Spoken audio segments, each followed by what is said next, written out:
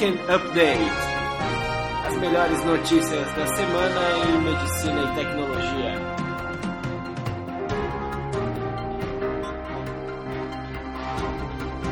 O seu podcast Medicina. Number 5. E mais um investimento alto no uso de Big Data em saúde. Na quinta-feira, o NIH anunciou uma bolada de $32 milhões por uma iniciativa americana chamada Big Data to Knowledge, obviamente focada em pesquisa biomédica. E o buraco é bem mais embaixo, hein, moçada? A agência diz que espera investir mais de $500 bilhão até 2020, $656 milhões até 2020, segundo o que apareceu hoje na Health Data Management. Segundo o NIH, o uso de dado biomédico é geralmente limitado por uma dificuldade na acessibilidade, nas ferramentas e no treinamento, principalmente das pessoas envolvidas. Sendo assim, essa iniciativa ela se pretende a focar em 4 pontos principais: criar capacidades de descoberta de novos dados biomédicos, em primeiro lugar. Em segundo lugar, desenhar estudos e conduzir análise de dados com o uso de Big Data em saúde. Em terceiro lugar, treinar mais practitioners, mais material humano capacitado em Big Data. E em quarto lugar, trabalhar com datasets múltiplos, de diferentes sistemas, focar nas integrações.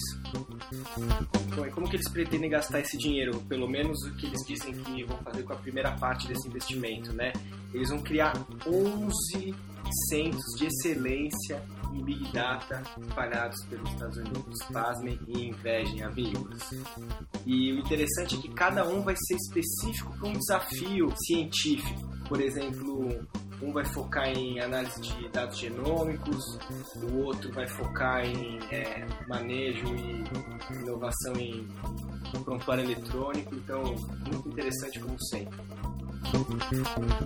E aí o restante da verba vai para um centro de coordenação de dados, que vai ajudar a interpretar e integrar os dados de um fundo de pesquisa do NIH sobre programas de sinais celulares.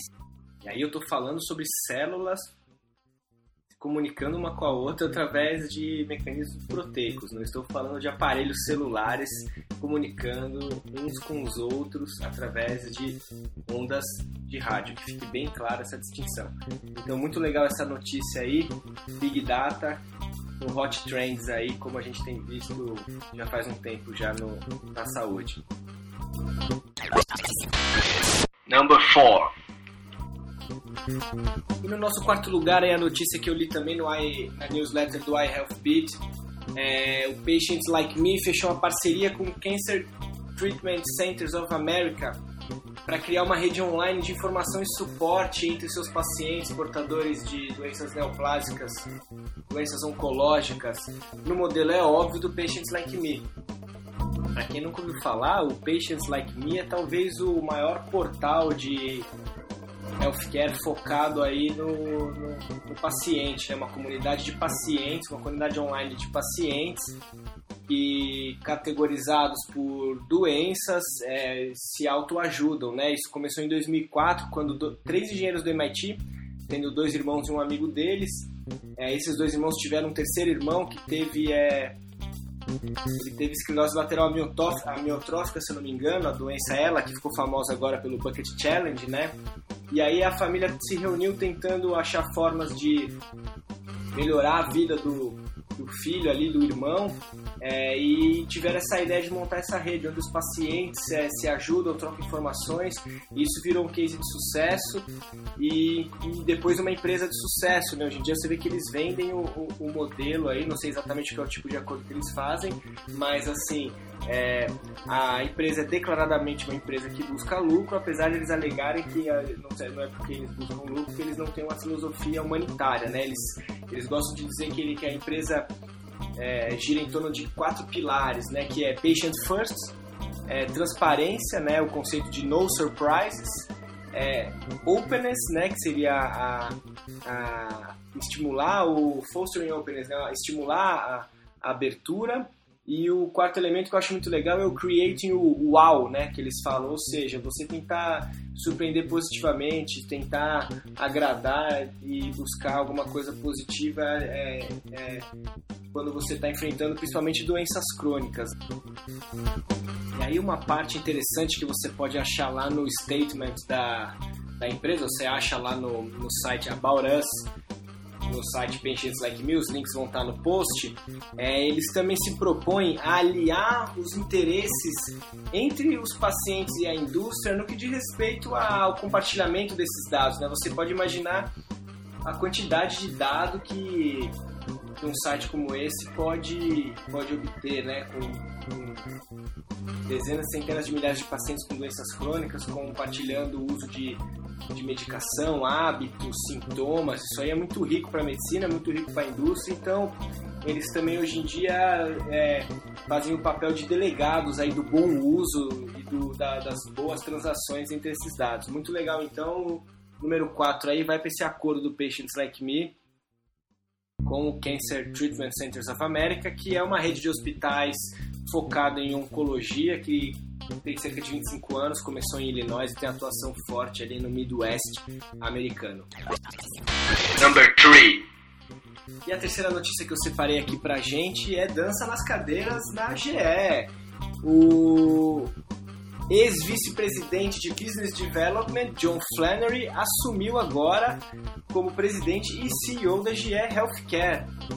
Uma notícia que vem aí após algumas críticas dos analistas, dizendo que o primeiro quarto foi ruim, porque a GE vendeu pouco, teve queda de cerca de 1% nas vendas, coisa que não parece pouco, mas comparado com alguns setores da empresa que chegaram até 8% de aumento de receita, isso incomodou um pouco o mercado, incomodou um pouco os investidores, incomodou um pouco a alta cúpula da GE.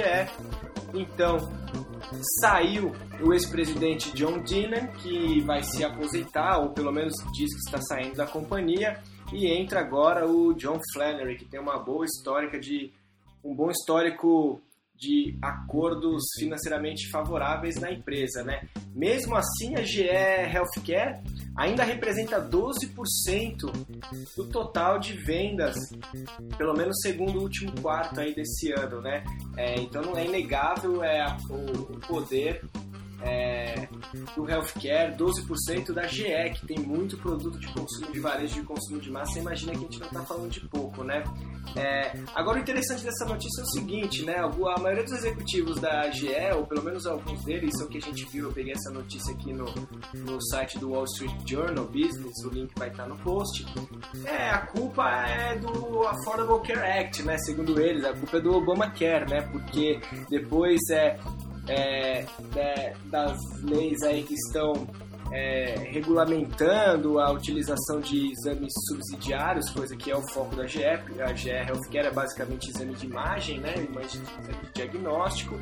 Então, a hora que o Obamacare e a ação dos pagadores começaram a cortar na carne, é óbvio que eles iam fazer menos exames e é óbvio que os fornecedores iam vender menos aparelho. Ou seja, não dá para falar que isso não foi esperado. Se é bom ou ruim, a gente ainda tá para ver o resultado.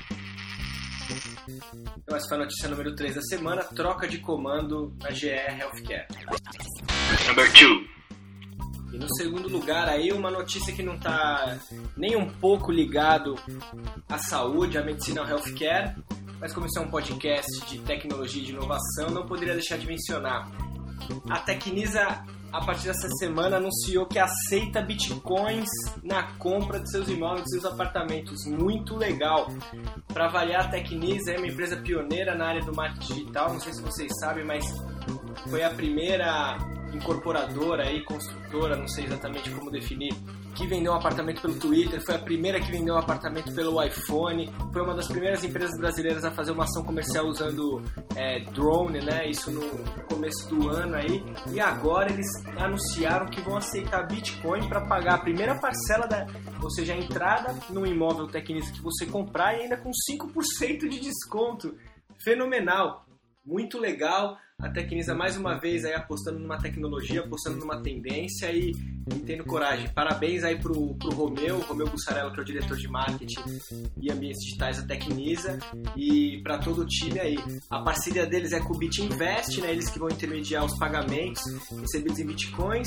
E aí vai minha única crítica. Eu não sei exatamente detalhes, eu me baseei essa notícia num clipe do próprio blog da Tecnisa, e eu pretendo até conversar com o Romeu para ele me esclarecer isso. Aqui o blog deles diz que o BitInvest vai intermediar os pagamentos e convertê-los em reais, ou seja, né, é aquela velha discussão: você vai vender em Bitcoin e transformar em real, ou você vai vender em Bitcoin e continuar com Bitcoin, né? Porque a pureza do Bitcoin, entre aspas, os puristas do Bitcoin, os mais tradicionais, os mais românticos, pregam que você não tem que transformar em moeda real, que o Bitcoin tem que sempre ser Bitcoin, né? Então, assim, apesar de ser um grande passo já, uma grande instituição aceitar pagamento em Bitcoin, estou tentando elevar a barra um pouco aqui. Quem sabe não manter o investimento em Bitcoin e fazer isso rodar em Bitcoin de alguma forma, como pagamento dos fornecedores em Bitcoin, de modo que você não está atrelando a moeda virtual com alguma moeda real. Mas de qualquer forma, excelente notícia, muito legal, tá? Boa sorte aí, e tô louco para ver quem vai ser que vai fechar a primeira venda nesse formato. A gente mantém vocês atualizados aí. Então, no segundo lugar da semana da tecnologia em saúde, uma coisa nada de saúde, a Tecnisa deixa você pagar apartamento com Bitcoin a partir dessa semana. Number 1. E aí a notícia número 1 da semana: um grupo da Louisiana finalmente, agora official, we've got a winner. Os primeiros a conseguir integrar o Epic com o Health Kit da Apple. Para quem não sabe, aí o Epic é o maior prontuário eletrônico americano, né? Está presente em grandes instituições aí, no maior número delas nos Estados Unidos, né? Os caras são os primeiros tanto em tamanho quanto em faturamento, se eu não me engano. E aí você consegue entender a importância, a dimensão que é integrar dois sistemas desse porte, né? O maior prontuário americano com os usuários do iOS da Apple. Bom, e aí qual que é o racional por trás disso, né? Você pega uma população de paciente crônico e ao invés desse paciente ficar vindo toda hora no hospital, e geralmente quando ele vem no hospital ele já está num estado pior, entre aspas, você monitora ele com ferramentas que ele já tem, ou que se ele não tem você pode fornecer para ele um custo baixo, como um celular, uma rede Wi-Fi, sensores mobile, tipo pulseirinhas e devices que se conectem com o celular ou com o seu computador, e através disso você tem um monitoramento médico multidisciplinar e você consegue antecipar eventos, você consegue prever complicações, enfim. Agora, como é que esse pessoal lá de Louisiana, que é uma rede de 6 hospitais lá em New Orleans, como é que eles validaram esta hipótese? Eles pegaram um grupo de 100 senhores, senhoras com insuficiência cardíaca congestiva, né? E forneceram essas balanças wireless, comunicavam com o iPhone e ia registrando o peso diário, como um monte de gente tem aí, tipo inclines, essas daí.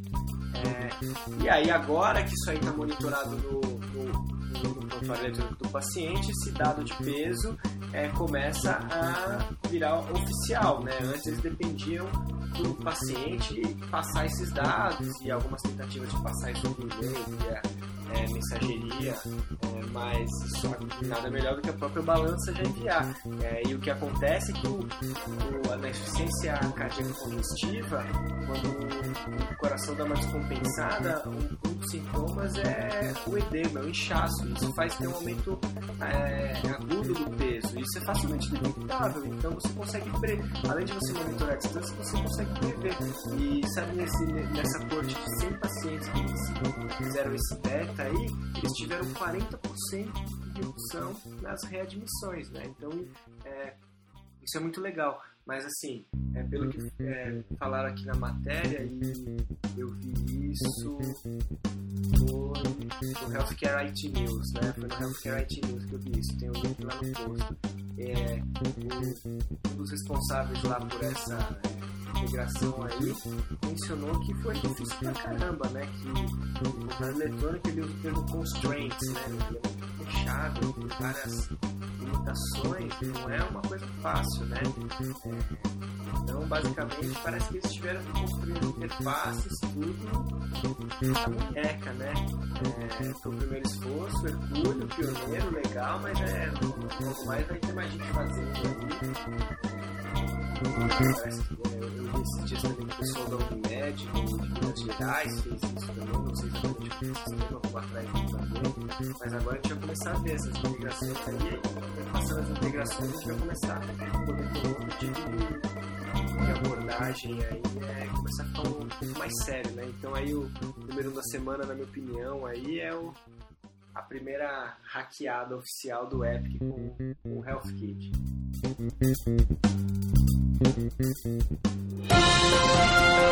Weekend Update Tecno.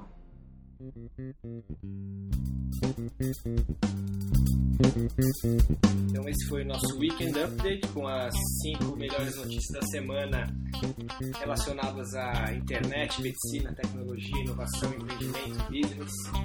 Semana que vem tem mais, acompanhe nosso feed aí. Esse foi só um piloto, mas vamos dar sequência na programação nas próximas semanas. Então percam as novidades aí, fiquem atento no nosso site, no nosso canal de comunicação, Facebook, Twitter, do Medicina e Tecnologia, o Meditech. Um grande abraço e até semana que vem.